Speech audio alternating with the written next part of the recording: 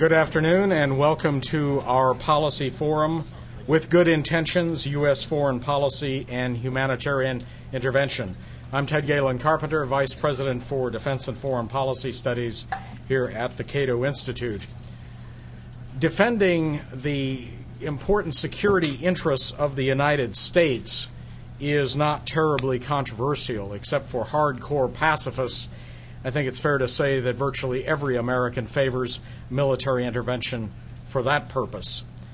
However, there is another category, and that is when humanitarian tragedies take place in the world that do not have a direct connection to America's own security interests. To what extent, if any, does the United States have an obligation to intervene militarily in those instances? And if it does have an obligation, under what conditions should the United States intervene? As well, how can the United States avoid getting caught up in unintended consequences from such a military intervention? After all, I think it's safe to say that there is no such thing as a neutral intervention. That whenever the United States intervenes in another country for humanitarian purposes or any other reason, that intervention works to the advantage of some factions in that country and works to the disadvantage of others. Again, how do we avoid getting caught up in the turmoil, in the aftermath of a humanitarian intervention? We have an extremely knowledgeable panel to address those and other matters. I'm going to introduce the speakers in the order that they will appear. Our first speaker will be David Rieff, who's the author of a number of books and articles, including Slaughterhouse, Bosnia, and the Failure of the West, with Roy Gutman, Crimes of War, What the Public Should Know, and his most recent book, At the Point of a Gun, Democratic Dreams and Armed Intervention. That was published last year by Simon & Schuster and is due out in paperback this summer. He is a fellow at the New York Institute for Humanities at New York University and a contributing editor for the New York Times Magazine, deputy editor for the World Policy Journal, and a contributing editor for the New Republic. He is also a senior fellow at the World Policy Institute at the New School, a member of the Council on Foreign Relations, and serves on the board of the Arms Division of Human Rights Watch.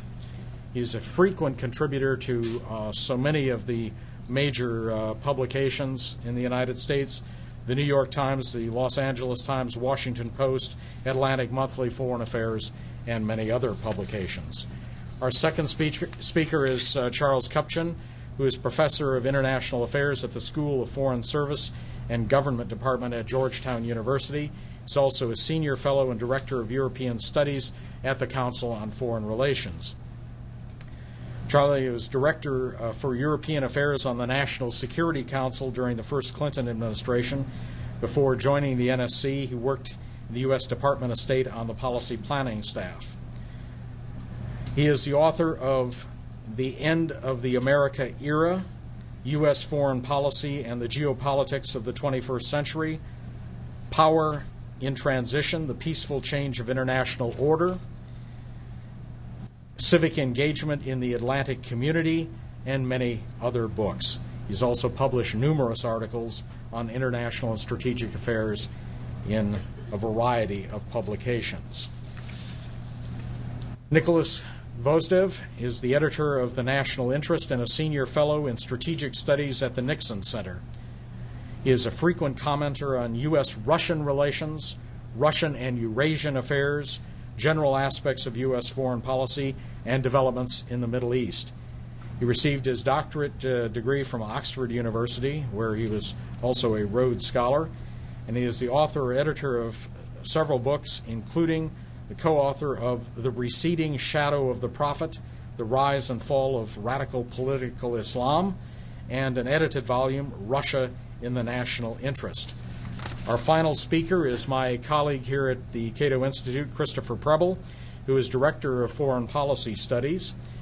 He chaired the Cato task force that produced the report Exiting Iraq, Why the United States Must End the Occupation and Renew the War Against Al-Qaeda, which was published in June of 2004 and looks better and better with the passage of time.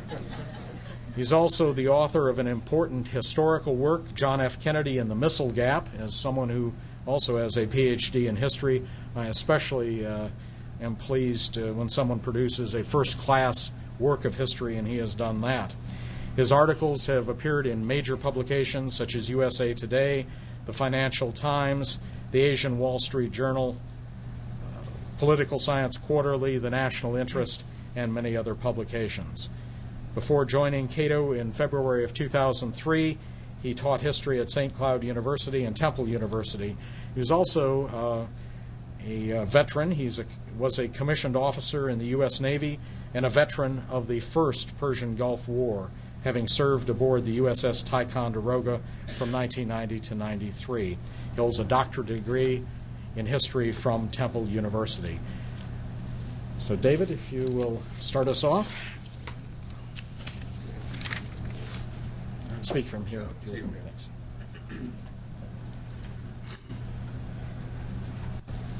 Well, thank you. First of all, thank Cato for inviting me. It's the first time for everything. I think when we're talking about human rights or humanitarian intervention, and I rather think most of the time we're talking about the former rather than the latter. We're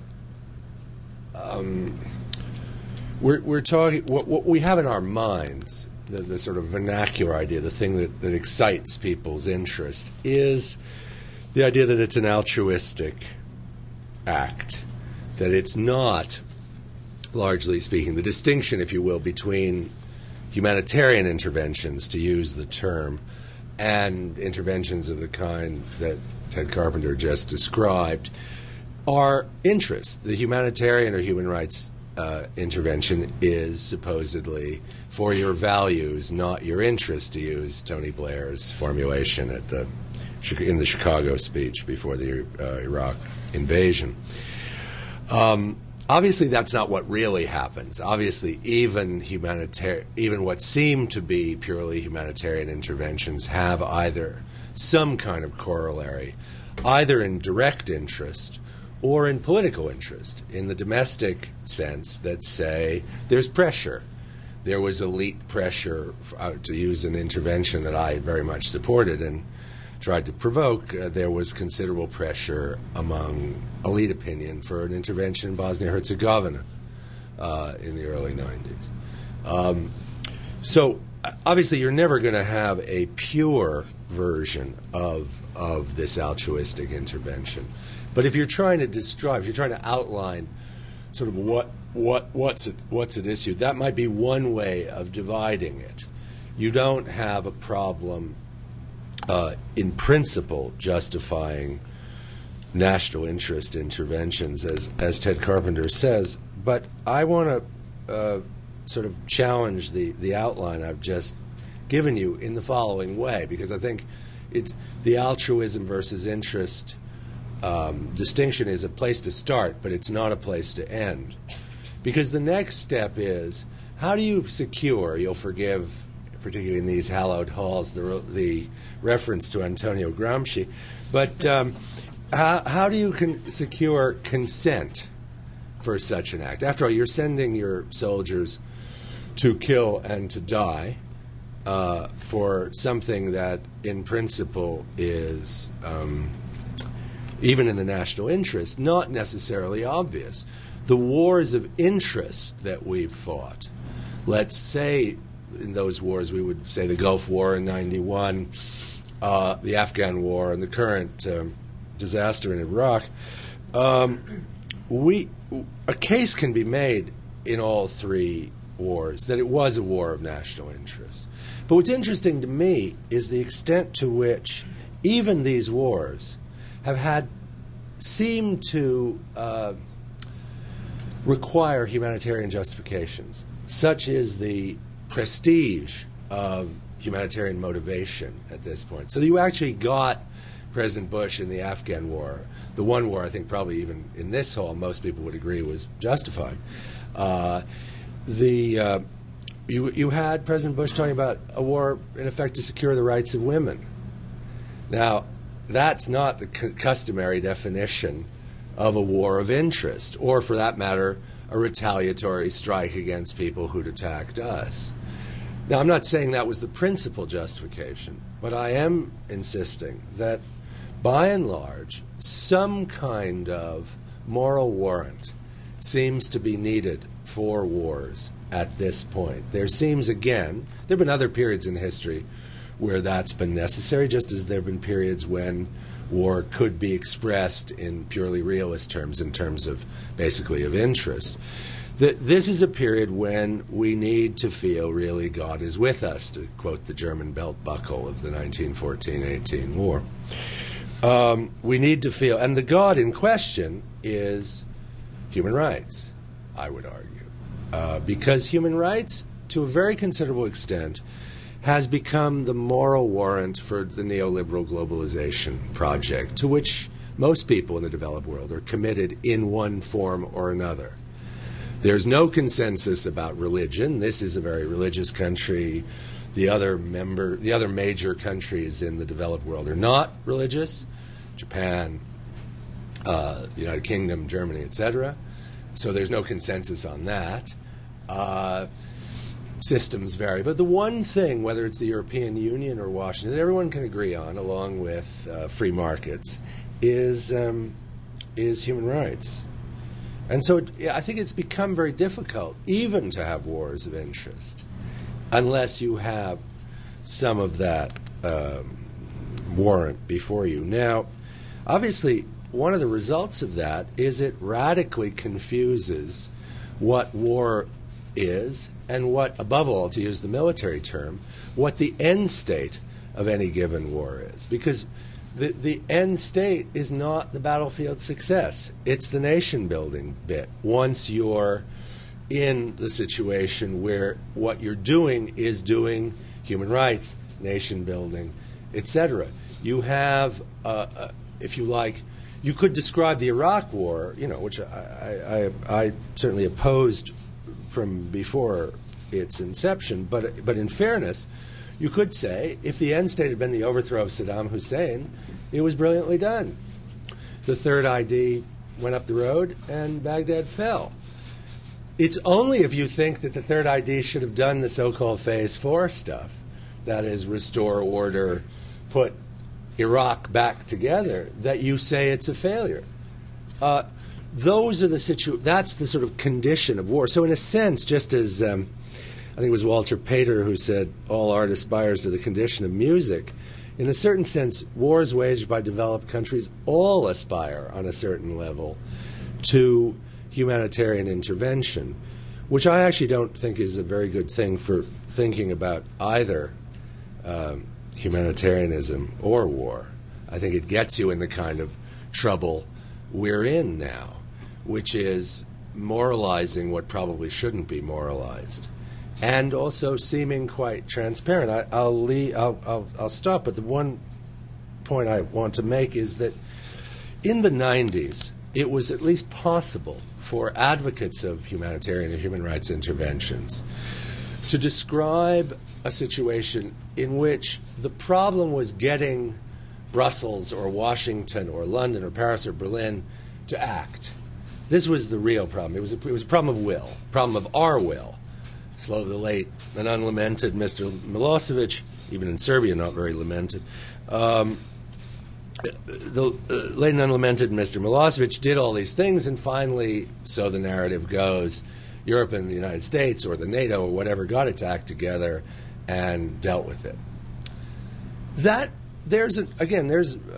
I'm sure a lot of you wouldn't agree with that account, but that account is defensible. But that account is also completely out of date. We could as well be talking about the Pleistocene, because what is actually happening now is that Iraq had the intervention in Iraq and precisely the use of humanitarian justifications now means that in the eyes of most of the world, I think it is fair to say that, humanitarian intervention now simply seems like a flag of convenience for American imperial action. I'll leave it there. Thank you very much.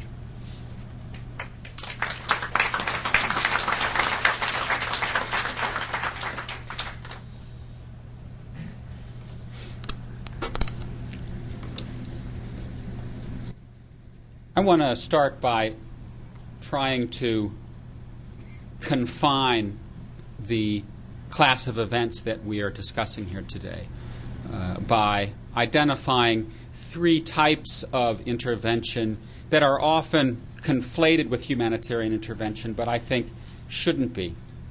And that'll help us clarify what it is that we're actually trying to get at and debate. And I think there are three arguments, particularly in this day and age, and David mentioned this at the very end of his remarks, that are being snuck in as humanitarian intervention, and they really aren't. And I think it makes it more difficult for us to debate the issue clearly. And those three are, first, the idea that in today's world, the post-9/11 world, we have to worry about failed or failing states because they will turn into reservoirs for terrorists, places that will eventually come to threaten our security. I think that is an argument that is, in some limited number of cases, legitimate. Afghanistan probably being the most clear case, but that is more the exception than the rule, and that when we do see a clear link between a regime that violates human rights, a state that is failing, and the organization of groups that might want to harm Americans here or abroad, then that's not a question of humanitarian intervention. That's just a question of going after groups or non-state actors that wish us harm. That's not what we're talking about today. Second is the effort to argue that there are cases of countries that in and of themselves do not threaten American interests, but because of the domino theory, and I'll use the word that Paul Kennedy used, pivotal states, they will lead to regional instabilities that will come back to haunt us. Robert Kaplan is another person in his article and book, The Coming Anarchy, who makes the case that if we stand by while Botswana disappears from the face of the earth, then there will be such chaos in Africa that it will wash ashore here. I think that's simply poppycock. If Botswana falls off the face of the earth because it has a high rate of HIV infection, then it will not threaten American security in any way, shape, or form. We will simply turn our backs and watch Botswana fall off the face of the earth. We may want to intervene for humanitarian reasons. I think we should, but let's not kid ourselves. This is not a security problem. It's a moral problem. Finally, and David explicitly alluded to this, we tend now to cast the war in Iraq as a humanitarian intervention because all the other reasons that we used to justify the invasion have evaporated into thin air. And it seems to me that by doing so, we give humanitarian intervention a bad name. This war was not about moral issues. It was about weapons of mass destruction. It was about a zealotry that had, I think, very little to do with the idea that we needed to liberate the Iraqi people and bring them democracy, even though now that is the main reason that we use. And I share David's concern here that when we do intervene to get rid of regimes, when we do use military force for regime change, it rapidly becomes imperialistic. And if there is any country on the face of the earth that doesn't have the stuff it needs to be an empire in spirit or in constitution, it seems to me the United States is it. What, in my mind, having tried to delimit the class of events that we're talking about, what are the reasons that I would stand behind and back humanitarian intervention, defined exclusively in terms of crises in which the U.S. does not have any clear strategic interest? In my mind, there's one main reason to do it, and that is it's the right thing to do. That we have a moral obligation to prevent humanitarian emergency, genocide, famine, massive and widespread human suffering that extends well beyond the water's edge. And I would put this in terms of competing moral claims. Our first moral responsibility is to our own people. We have a greater political and moral responsibility to those of us who reside in the United States than who those in Botswana or other countries, but that doesn't mean we have no moral obligation. And it seems to me that if the American people are prepared to back Bush as they did for a couple of years in supporting the intervention in Iraq because Saddam Hussein is a bad guy, then certainly we ought to be able to muster enthusiasm to prevent genocide, massive killing, famine of the sorts that we see now in Darfur and that we saw in Rwanda. Let me stress that I am not making a blanket case for humanitarian intervention. There are cases where our moral responsibility and the national interest will come into conflict. And when they do, I would say national interest should prevail. For example, should the United States launch the 82nd Airborne into Chechnya today or before when there were massive human rights violations and killings? My answer to that is no, for the simple reason that strategic partnership with Russia, even Putin's Russia, would trump the moral responsibility to prevent the sorts of killing and human rights violations that are occurring. But when there is a moral obligation that does not conflict with our national interest, it seems to me we ought to go. Two other quick justifications for humanitarian intervention that go beyond the realm of the moral. One is, I think, in an incremental way, we contribute to a rule-based international order that in the end is more conducive to American interest than one in which we are motivated solely by material concerns. And that life inside the nation-state has been pacified because human beings have been granted material satisfaction and dignity through democracy. If we enforce an international system in which all human beings and the governments that have a responsibility for them are accorded material security and dignity, then I think we're making an investment in a world that does not play by the rules of the balance of power and pure material interest. Finally, I think we help America's image abroad, and God only knows we could use some help on that front today.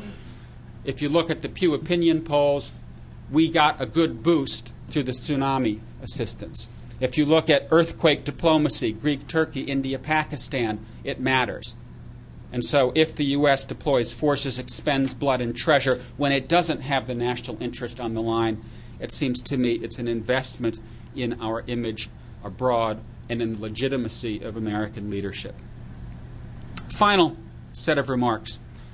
What are the outlines of a policy of humanitarian intervention? When is this emergency taking place? How do we know it?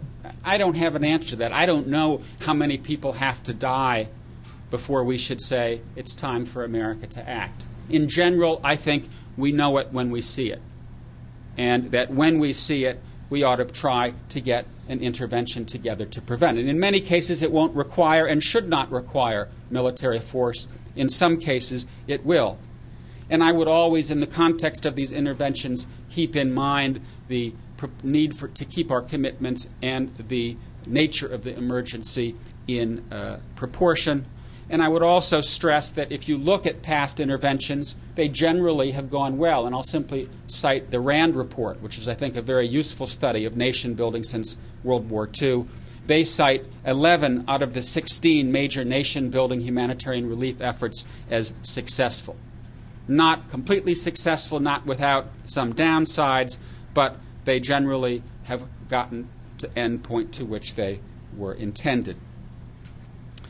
The second policy advice I would give to our politicians is speak the truth. Because I think we live in a strange world today in which interventions that are carried out for strategic reasons are justified on humanitarian grounds, Iraq being one, Kosovo being another.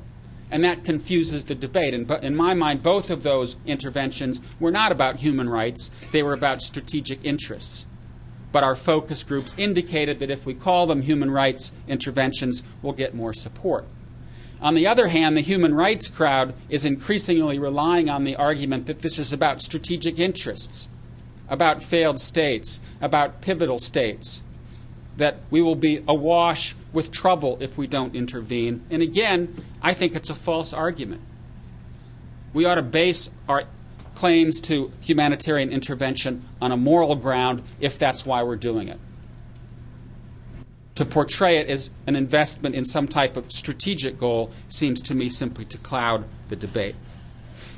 Finally, in terms of concrete policy agenda, I would say let's develop the capacities for earlier intervention, for more assessment of places where crises are likely to occur. I think ICG, the International Crisis Group, has done a great job of pulling together a team that does that gives us information about places where we may be able to act early and prevent the sorts of crises that we've seen in Darfur or Rwanda. More investment in low-intensity types of intervention forces, in particular police and gendarme, that can provide security. More capacities at the UN to deal with this. And I think the report, The Responsibility, the Duty to Protect, is useful in this respect. And finally, if in fact the United States is not going to be able to be the provider of last resort, which I don't think we will be, let's try to increase the capacities of regional organizations, NATO, the EU, the Organization of African States, to be better able to carry out the sorts of intervention that I think our moral duties require us to undertake. Thank you.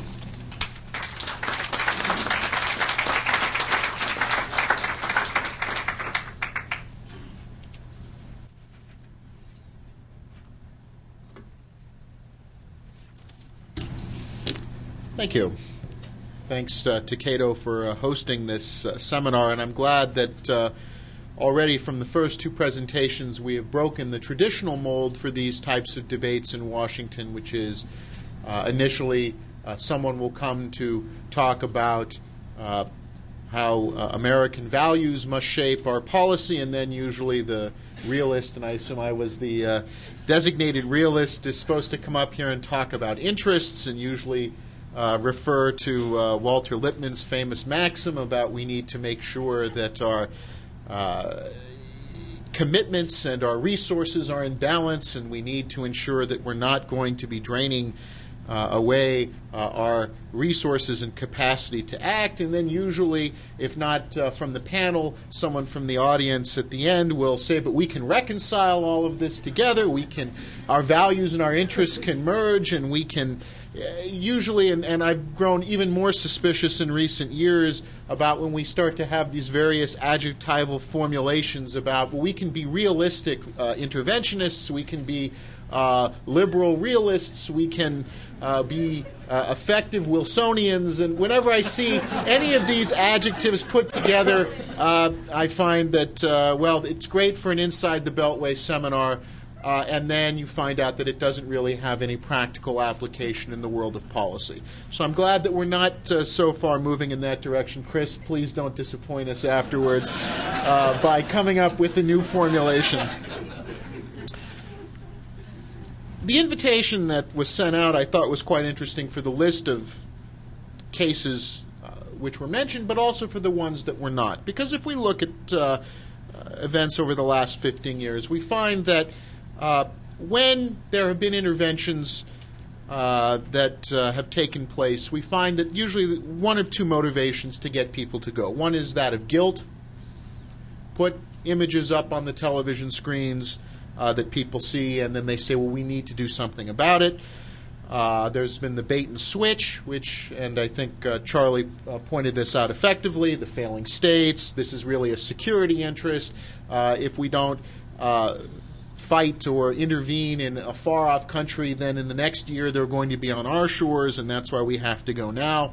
In the run-up to the Kosovo intervention, we were being told that there were hundreds of thousands of people being killed, and then we went in the investigations afterwards and found out that the figures were slightly exaggerated. And then the same thing, though, could be said for the interventions that did not take place, particularly in the 1990s, when we had a reverse approach, which was we downplay events. We struggle mightily to ensure that the G word of genocide is not mentioned, so that, killings are taking place, but they're not exactly as bad, to trigger them as being described as genocide. And we came up, of course, ethnic cleansing in the 1990s was this kind of halfway house term, which sounded bad, but perhaps wouldn't trigger calls for an intervention. And I think, again, and as both David and Charlie have mentioned, that this has complicated issues, the way in which politicians have used different motivations, have conflated different types of interventions together to make this much more complicated and difficult to discuss. What I'd like to do, and again, apologies if I'm not fulfilling my staged role that I was expected, or hopefully that people maybe expected me to play, is to move away from some of the traditional discussions that we've had on these issues. What is a humanitarian intervention? What isn't it? When is it in the national interest? When does it occur purely on moral or humanitarian grounds?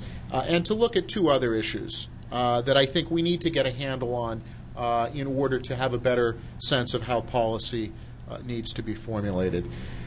And to illustrate both, I'll use hopefully not too corny anecdotes as my to illustrate my point.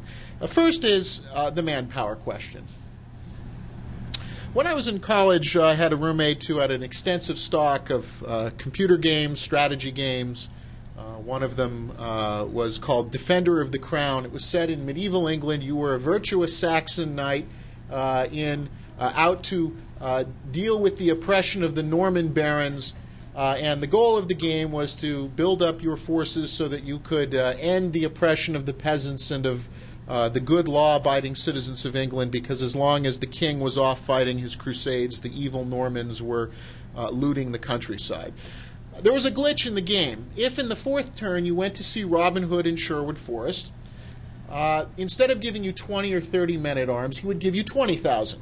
And suddenly, in a game where your Norman barons maybe had 50 knights and 100 men-at-arms, you suddenly had 20,000 of Robin Hood's men at your disposal, and it's not too difficult to predict that within several turns you found yourself master of England. We don't have that luxury in the real world. We don't have that luxury of going to Robin Hood and saying, well, we need a few extra 100,000 people to carry out interventions. It's a telling fact that we often will, and we celebrate in this town, America is the last remaining superpower. Well, the last remaining superpower today can put less people into the field than Mussolini's Italy could in the 1930s. And fascist Italy was not the greatest of the great powers of that time. But the reality is that boots on the ground, bayonets at your disposal. The United States has less today. Most countries have less today than their great power forebears for a variety of reasons. We are, most of the industrialized countries, more leisurely societies. The military is not necessarily a choice occupation. Even in those countries that have conscription, this has often been the case for the European militaries. They may have large conscript militaries, but actually relatively few soldiers that can be deployed for out-of-area missions. And so we can't get around this question of should we be intervening or should we not be intervening unless we're willing to tackle the manpower question, unless we're willing to tackle how many people do we have, what are we prepared to pay as a price. The United States could potentially field many more soldiers if we wanted to go back to conscription, if we wanted to change the incentive structure. But unless we're willing to deal with that question of how many people we're willing to put into the ground, how many are available, and under what conditions people serve, it's going to be difficult, because then we keep talking about interventions in an abstract way. Well, we should intervene, the Europeans should intervene. I don't know, Charlie, if you've had this experience in the Georgetown campus. I'll see people saying, well, we should be doing something in Darfur. And I'll say, well, who should be doing something? And it's usually, well, someone else should be doing something. The military, the government. Not necessarily a sense of, well, should I be doing something? Should I be joining the military, or should there be a force structure that I would take part in? And I think that this is an issue we have to get around, that we have people who want to do things but who want someone else to pay the cost. And this creates these tensions where we either end up with interventions, and people say there's a bait and switch. We were told that someone was the next Hitler, or if we didn't intervene, that we would be facing them on our own home shores. Or we then have to, what policymakers often end up doing, which is finding ways to get around the humanitarian question of saying, well, it's not as bad as it seems, or we can't intervene at this time. Second issue that we need to get around is that the American people, and for people in most of the advanced industrial democracies, have conflicted motives. People want to genuinely do something when they see suffering in the world, famine, genocide, killing, but they often balance that also about not wanting to pay much for it, not wanting to invest their own children in that enterprise if it can be avoided. We have the paradox of what happens. We say we should be promoting democracy in the world. What happens when the citizens of a democracy don't want to engage in democracy promotion? You can either then say, well, we can use anti-democratic means to promote democracy and tell people that they should be doing this even if they don't want to undertake such tasks. Or then we have to come back to how do we build up constituencies that support these actions. And the second anecdote that I always like to cite is, if you look at the statistics, Americans like to say that they're a good, God-fearing nation and people attend church, mosque, and synagogue on a regular basis. And usually our statistics are as a little under 50% of Americans say they attend religious services on a weekly basis.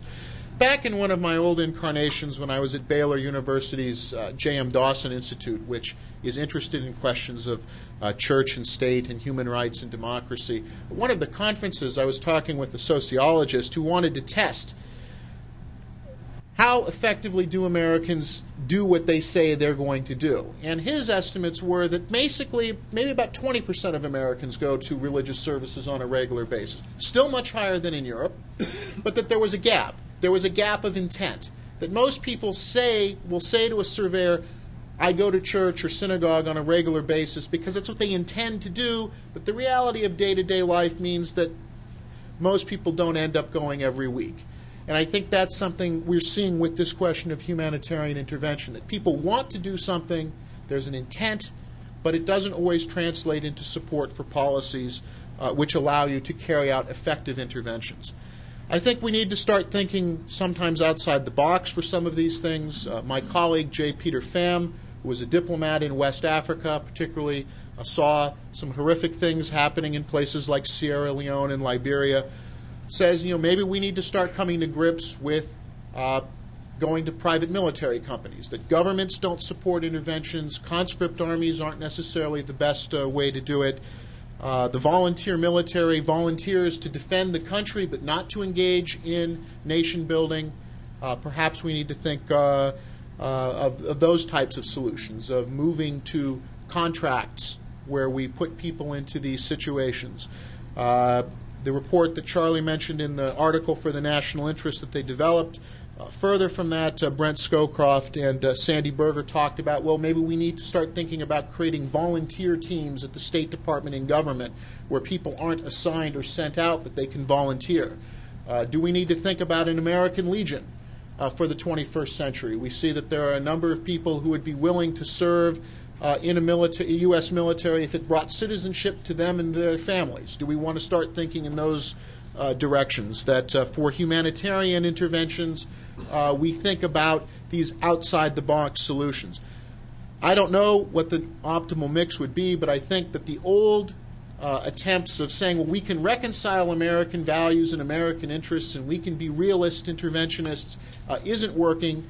It produces a certain degree of cynicism about these types of interventions, and perhaps for the future we need to be reaching back into the past, and perhaps for the 21st century we need an updated version of the Knights of Malta or one of these other international hospitaller orders of people who will go out and do this type of work. But I think continuing to try to say we can merge our interests and values together and come up with a happy solution isn't working, and the backlash that we're seeing now about Iraq and why we're not seeing intervention in a place like Darfur, I think points to the need to think outside the box on these issues. Thank you.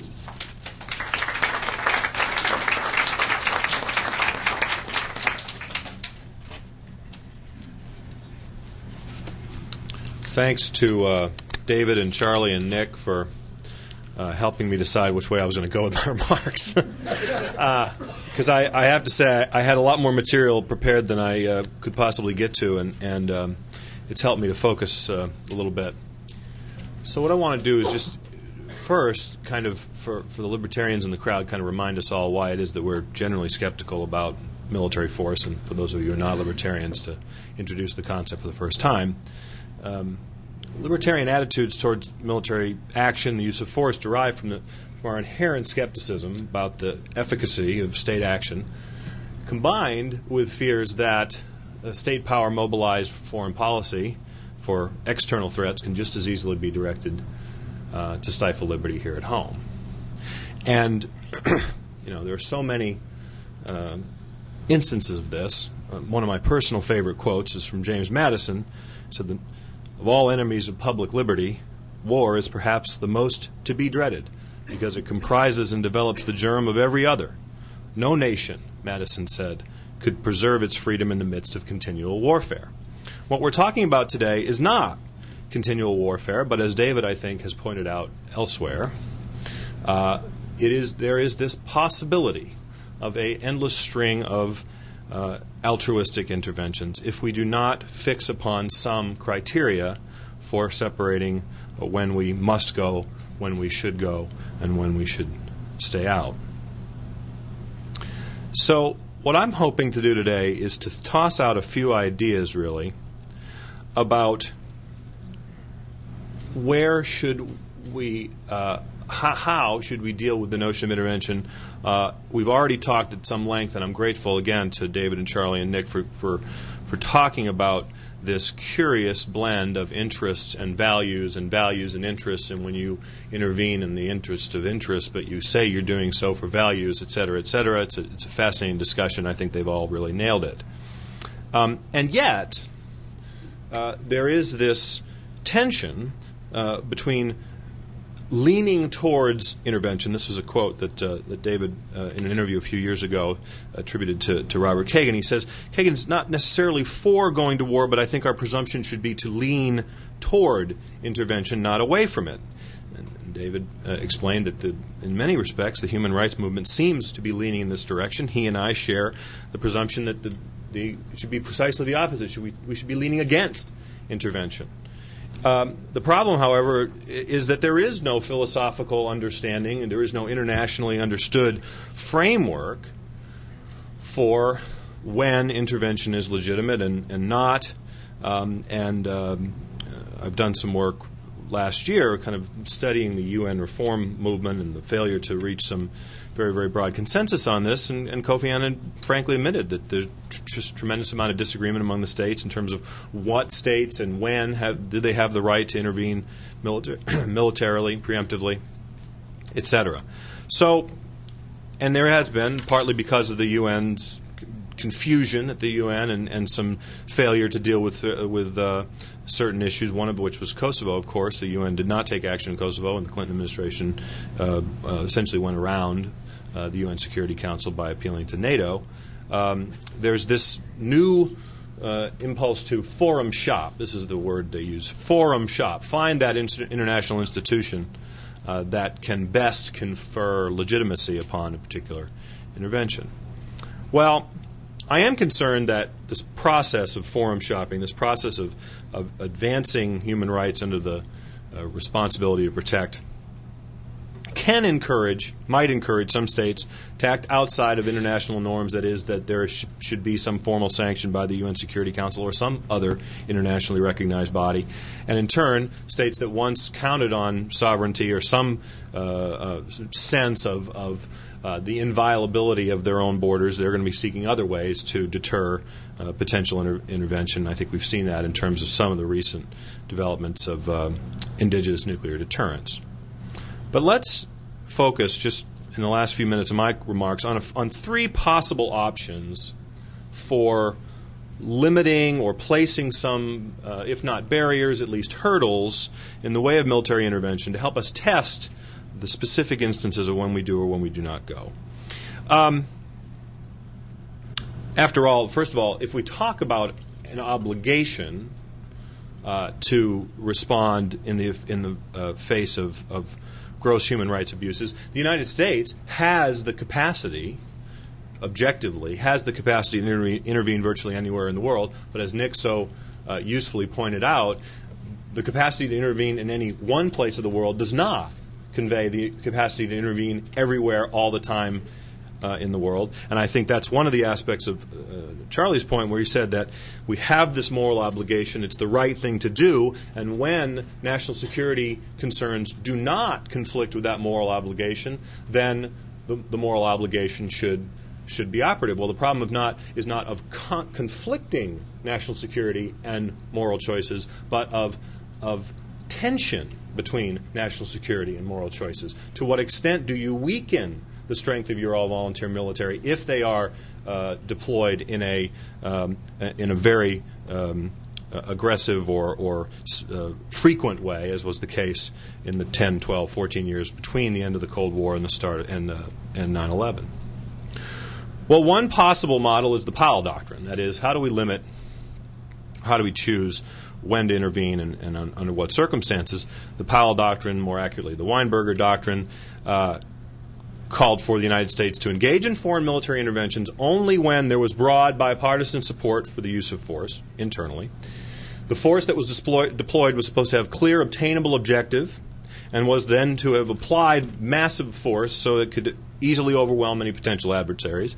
And finally, that force was expected to accomplish its goals quickly and then leave. Now, a couple things. First of all, these hurdles inherent within the Powell Doctrine were quickly interpreted by critics as an effort to constrain civilian policymakers, and I think this frustration was perhaps best encapsulated, of course, by Madeleine Albright's complaint, what's the point of having this superb military you're always talking about if we can't use it?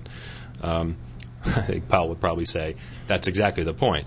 But we should recall, of course, that Powell's criticism and attempt to do this notwithstanding, it didn't work. Okay, the Clinton administration was able to deploy forces in the 1990s where there was no clear exit strategy and where there was not overwhelming popular support. So it's not a barrier; it's simply a hurdle. And I think one of the other elements that we've all kind of danced around is the notion of an exit strategy when the goal is nation building is particularly wrong-headed. In fact, again, the most candid people will admit that if you're really going to do nation building right, you should never even think about leaving, or at least no time soon. I challenge anyone to make that argument to the American public, which is why they don't. They simply skip over that part. And so we read about it in books that just the four of us read and a few of you out there. Okay? Well, maybe I'm wrong. Maybe the president will mention it in his next speech.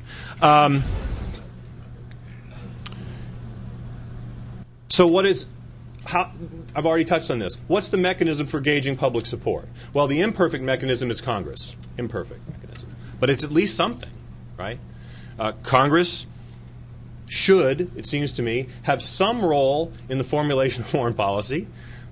That Constitution that we carry around in our pocket, it's in there, right? But it's been rather imperfect. And, of course, the model from the 1990s was the Republican Congress voted overwhelmingly to prevent the sending of peacekeepers in support of the Dayton Agreement and had no effect. The Clinton administration did it anyway.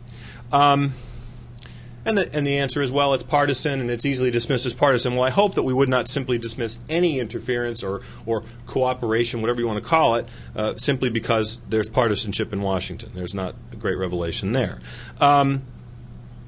Particularly when there is no imminent threat. Particularly when we're not talking about something physically threatening the security of the United States. Don't we have time? Don't we have an opportunity to solicit public support, to build a case that will win the support of the majority of the public? Not everyone, maybe not even everyone here, but something so that the military in the Powell Doctrine formulation can go into harm's way, knowing that the people back home are really standing behind them.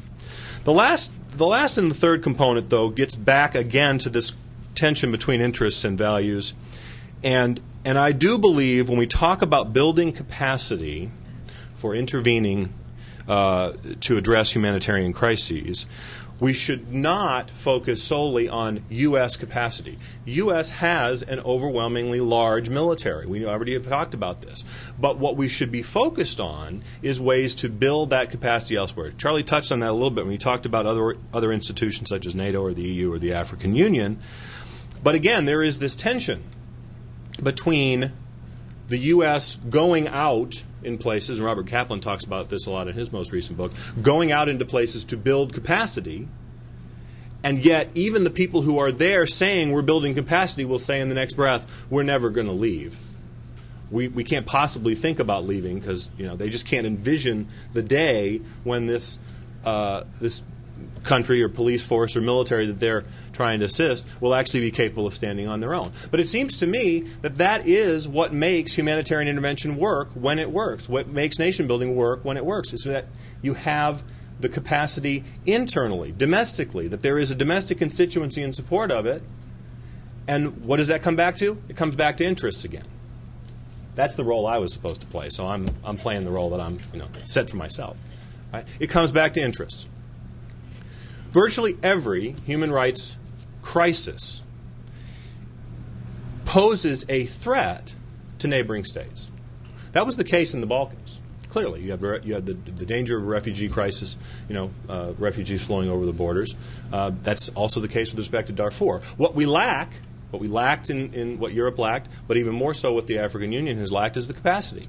So we as Americans have to recognize that the tendency in the past to say, we'll take care of this, caused, I think, understandably enough, other countries to say, well, I guess we don't really need the capacity to deal with these things that on the surface may be humanitarian or human rights or values-based, but at the end of the day are interest-based. They are a threat to security. And that's, to me, it's somewhat imperfect, I'll admit, but at least there is this way to square the circle. In that sense, I really am kind of falling into the trap there, Nick, to square the circle between values and interests. And I think when we talk about capacity, when we talk about what we, the United States, should do to build capacity, we should also be thinking, perhaps even more so, thinking about how to build this capacity elsewhere around the world to really empower other countries to take responsibility for some of these things so that not everything is falling to the U.S. military. Thank you very much.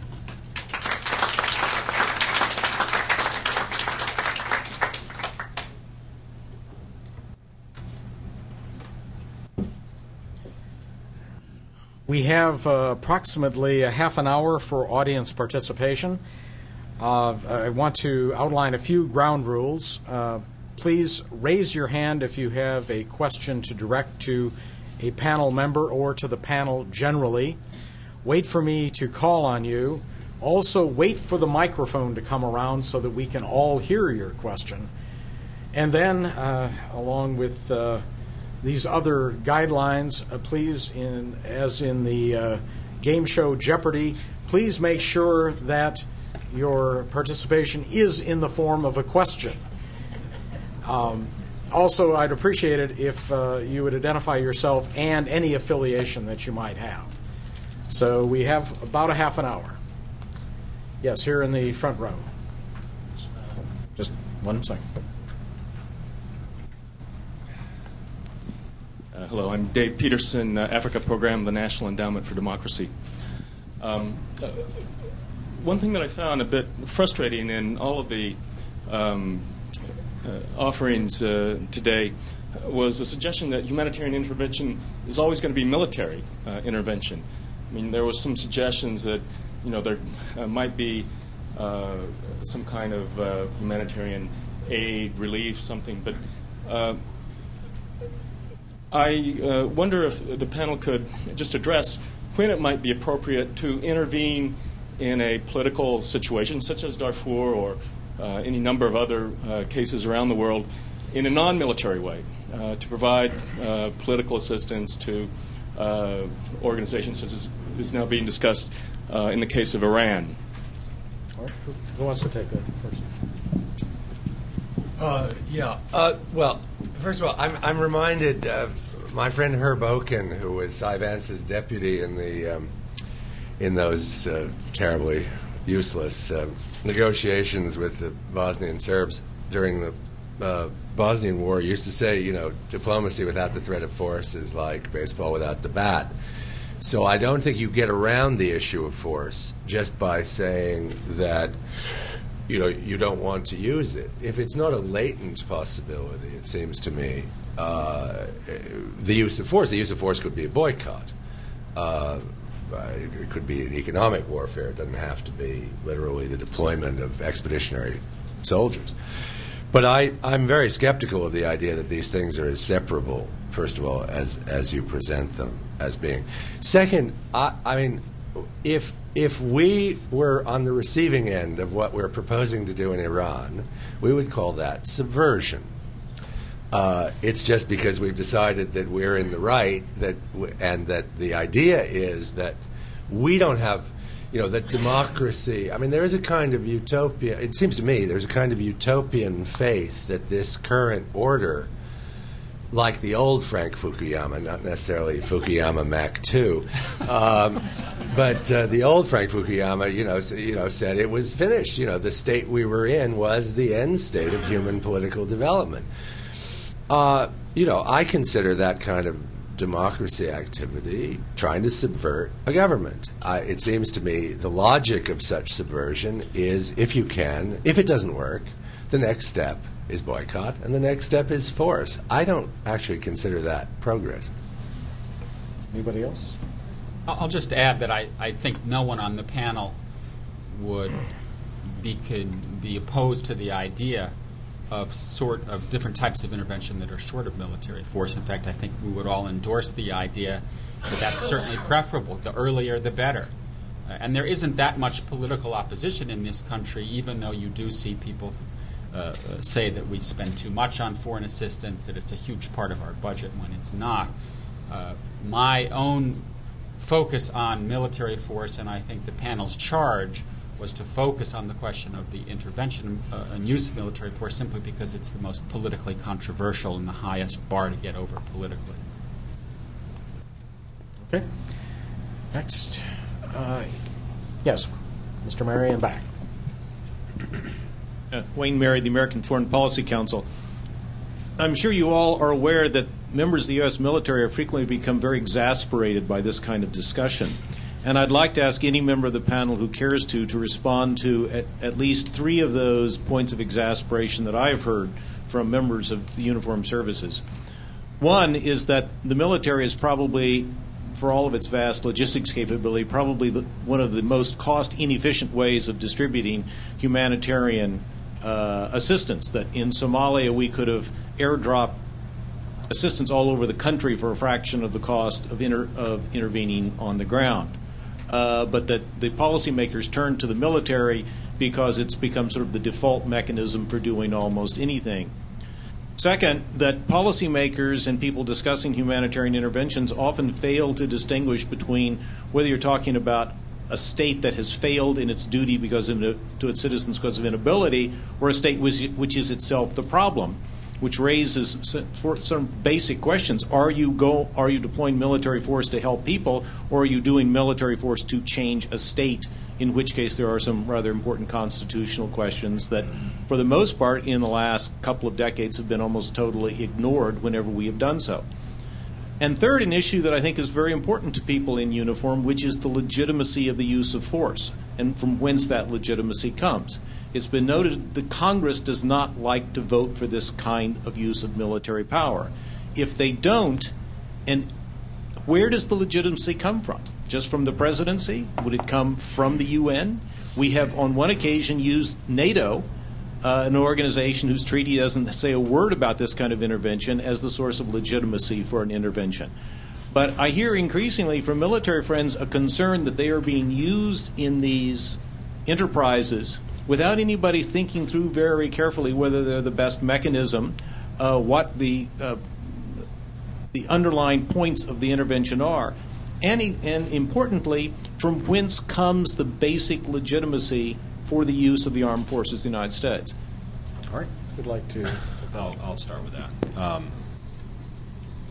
Wayne, you're certainly right that policymakers have turned to the military in large part because it's relatively easy to do. The capacity is there. It exists. It usually exists in close proximity to the place that you're talking about.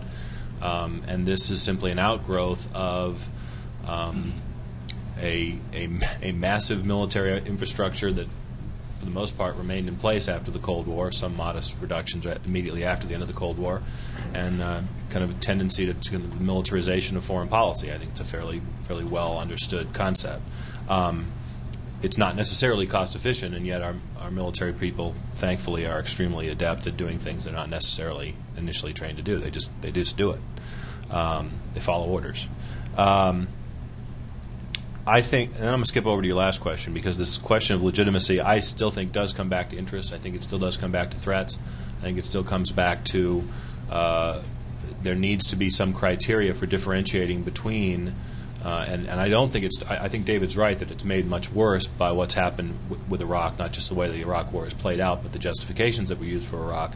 But I think we would have had a similar problem on our hands even had we not gone into Iraq, that because there is this overwhelming capacity and because there wasn't really anyone to stand in the way, what would be the other next intervention that the United States would say, well, we're doing this because we can, and therefore,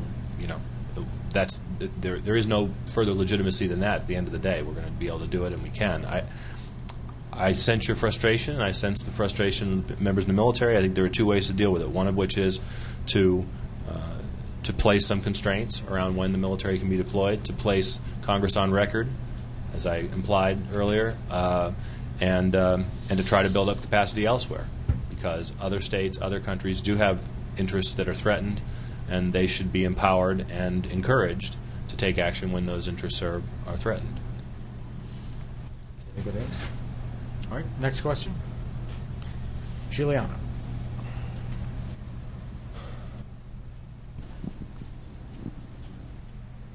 Thank you. Juliana Pilan with the Institute of World Politics. This has been a typically very, very fine set of ideas and a wonderful debate worthy of the Cato Institute, and thank you very much. My concern is that there has been an emphasis on semantics, if I may put it that way, not necessarily in a derogatory way. Semantics, values, interests come first. Where do values fit in?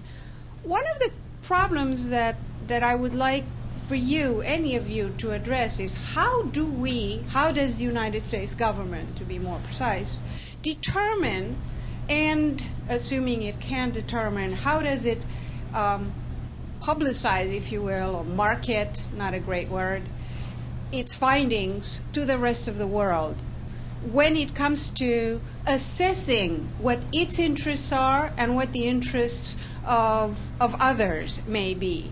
Kosovo, for example, may not have been in our interest to intervene. In what sense was it the interests of other countries? Moreover, where do values and interests coalesce? In what sense and you have touched on that to some extent. Sometimes it is in our interest to pursue certain values because of goodwill and so forth. But from a research perspective, it is not clear to me that the United States is doing any sort of comprehensive analysis of any of these issues. I hope to be wrong, please. Well, part of that is linked to the fact that every time one of these occurs, we always treat it as if it's a unique case that will never happen again. So even with all of the interventions that we've had in the 1990s, the idea that there was going to be, and this somewhat goes back to Wayne's point as well, that there was going to be constant deployments, and we would think we were beginning to figure out what the criteria would be, but every time another one happens, it seems that we go back to the drawing board and treat it as if, oh my God, we've never done one of these before, and now we need to figure out what the mission is and what the values are and how do we define the interests. I think part of the problem lies in that, and this is primarily a political issue, is that there is a gap between how we discuss these issues inside the Beltway among policymakers, among people who sit in panels, and how it is said and debated in cities, towns, villages across the United States. I guess we don't have villages, so it's maybe not the best use of that term. Congress, I think, reflects this in that you have members of Congress whose staffs are plugged into inside the Beltway debates and really want to be going out, and members of Congress who go back to districts and say, why is my son or daughter being sent on a mission? And some of this comes back to, as long as we've sort of upheld the Second World War as the good war, or the American Revolution as the good war, where there was very clear threats, then a lot of these conflicts which are murky, where there's not often a clear good guy and a bad guy, it's difficult to convey these things. I think that Americans still haven't gotten a handle around whether or not we want to engage in neo-trusteeship. I reread the Charter of the League of Nations a few weeks ago, and all that discussion about trusteeship in different parts of the world that need help with self-government. Wilson couldn't get the League Charter passed in the Senate. Americans didn't quite want to engage in that, and I think that we have a real dissonance here where, with the head or the center says we should be engaged in these activities, the heart isn't completely on board, and that dissonance is there. It's reflected then in the military because the military obeys orders. It's harder to get civilian agencies to do this. This was the Scowcroft-Berger point, or at least they were hoping that they could get these volunteer teams in the State Department and elsewhere to do a lot of this reconstruction work. Can't say that there seems to be a lot of interest for people to sign up to do this. And then when there are security issues tied to it as well. Finally, one of the last things, too, just about since you brought up the Kosovo issue, one of the things I find fascinating is we thought that the Kosovo intervention was going to raise our profile in the Muslim world. And then all of a sudden we have all of these we read the diatribes even before 9/11, and we go back and we say, well, what about Kosovo? What about Bosnia? We intervened there. There was no interest. This was to help the Muslim Ummah, and why doesn't the U.S. get credit for it? And people in other parts of the world say, well, we don't care about what you did in Kosovo or Bosnia. We care about issues that are of importance to us. So I think that, again, was also a case where we hope that Kosovo was supposed to bring these dividends in the greater Muslim world that don't appear to have paid off. Charlie? Yeah, just 2 quick points. One is that I think we are focused as a country now a lot on the PR side of this, and Karen Hughes is flying around. And I don't think that it's a complete waste of time, but it's pretty close.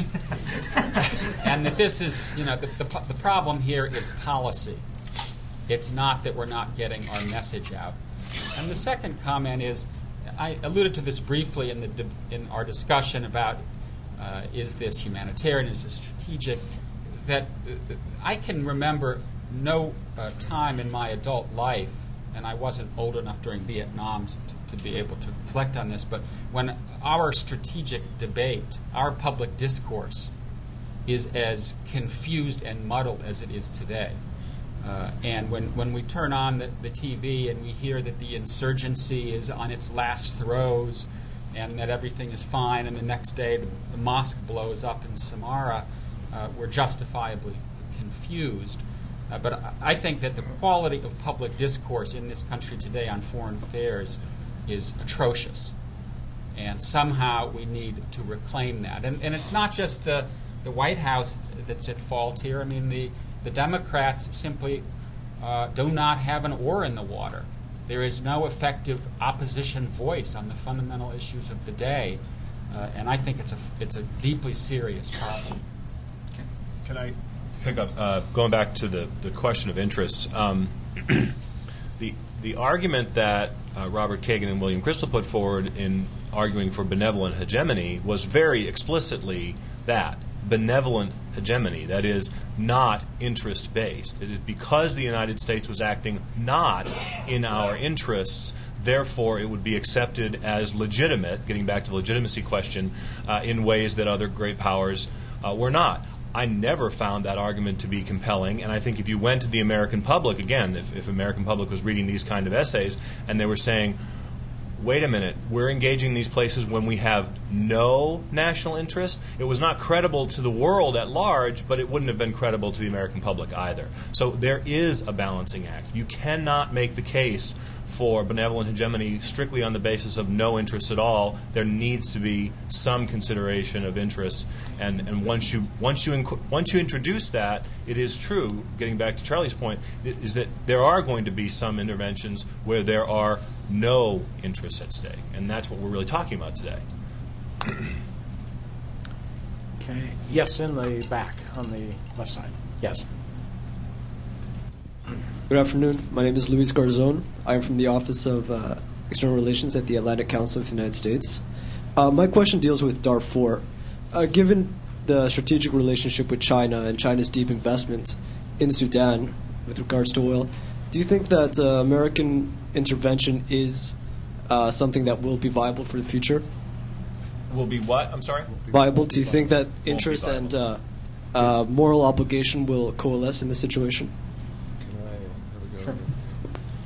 Well, viable, the answer is sort of twofold. Militarily, of course, it's perfectly viable if you're willing to commit the resources needed for it. I mean, Darfur, of course, is the size of France, so you better commit a lot of resources if you're going to do that.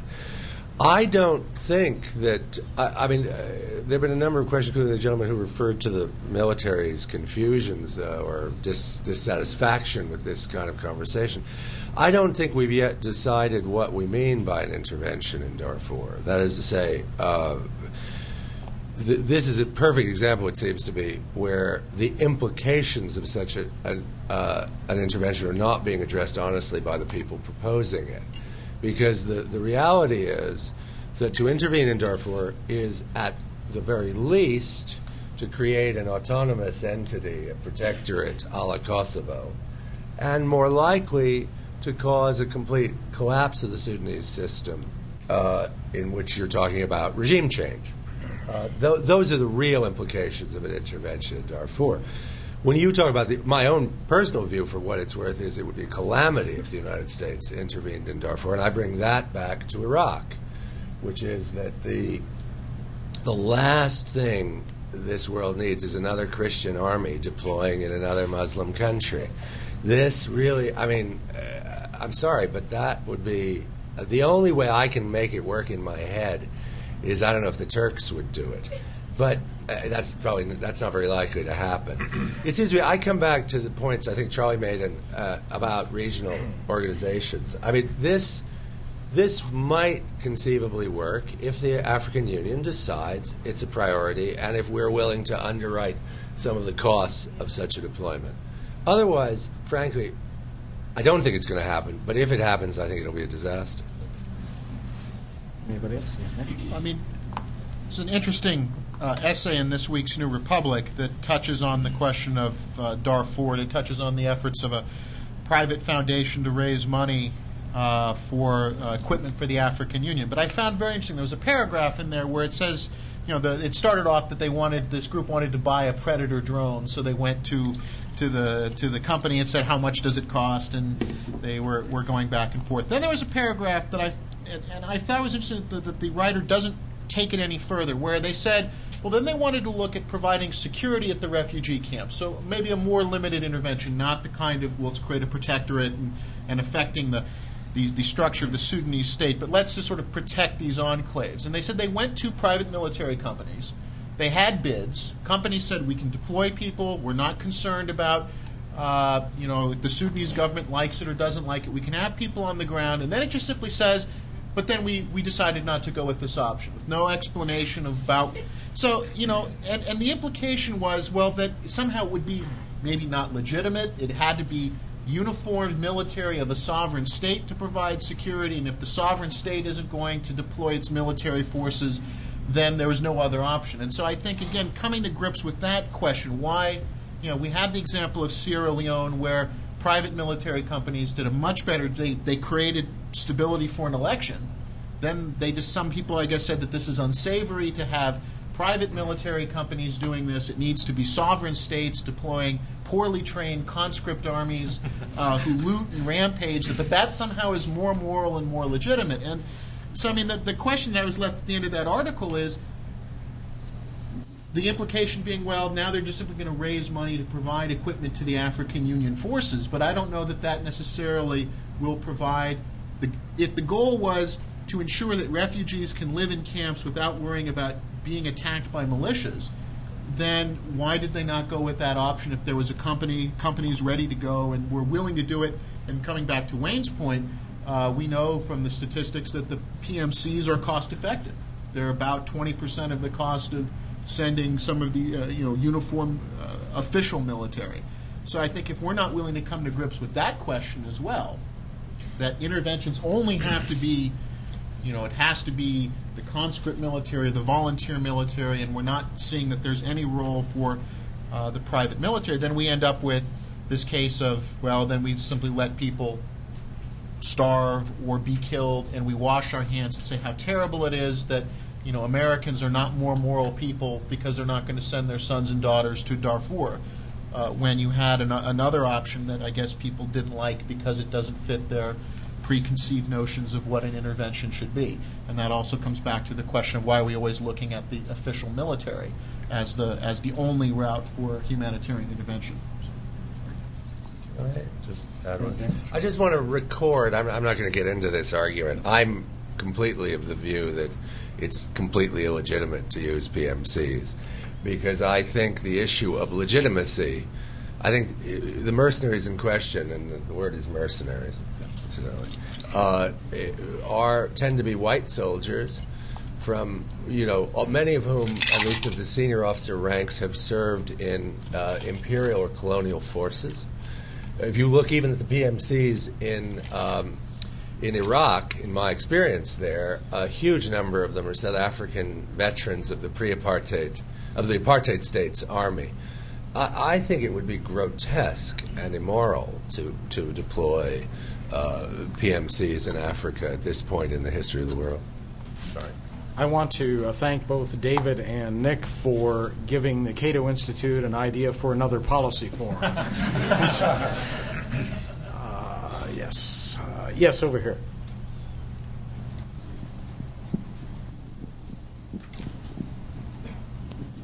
Thank you. My name is Thabit El-Bardisi with ATN Production.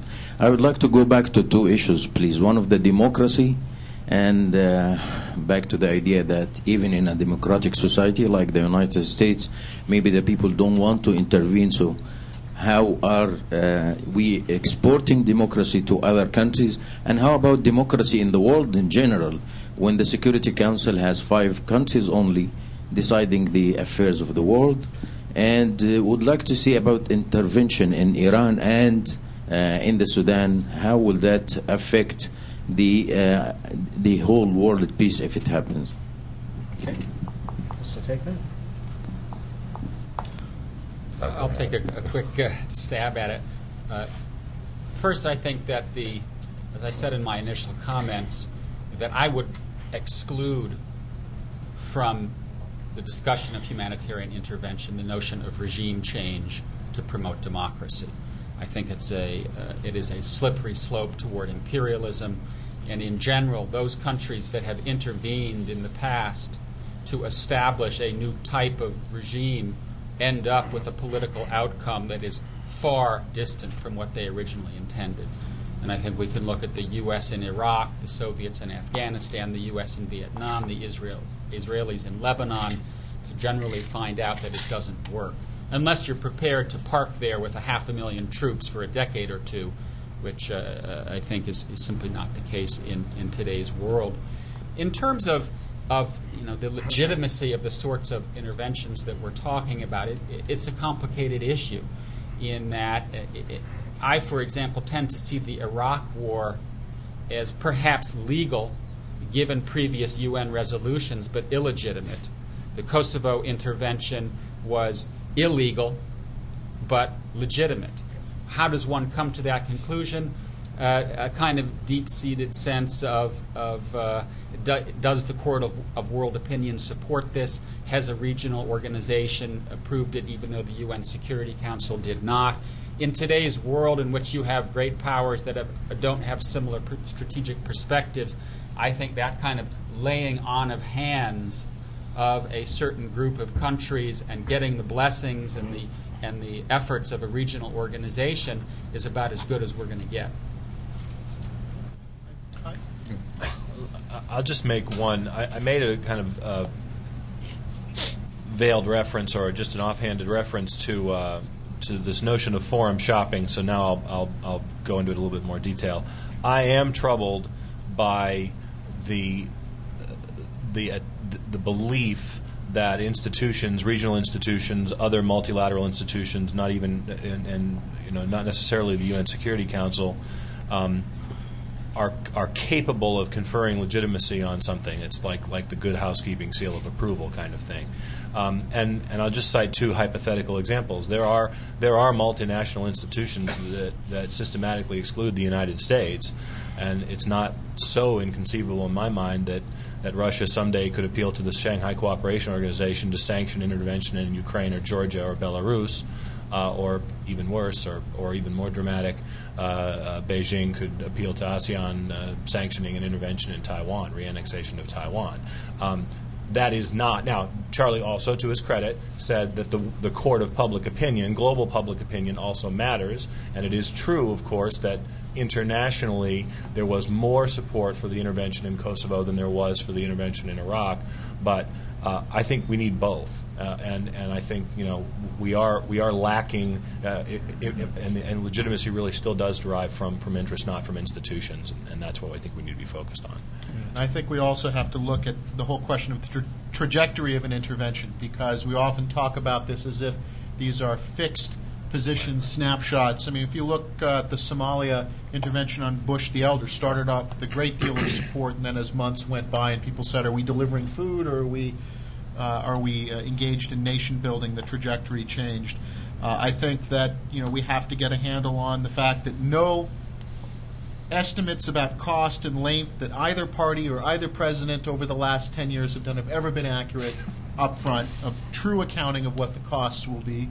Okay, Bosnia, our troops will be home by Thanksgiving of '96. The Iraq War will pay for itself. And that, I think, comes back to this question then of why we have this increasing hesitancy among the American populace, and then it feeds into an inside the Beltway approach of, well, we need to do bait and switch. Every intervention is now bait and switch of, well, we need to minimize the costs, or we need to bump up the threat, or we need to make it worse than it is, because we're now locked into a cycle that we don't seem to be able to break, where we don't think that we'll get democratic legitimacy at home for an intervention, whether it's humanitarian, whether it's interest-based, or some mix of the two.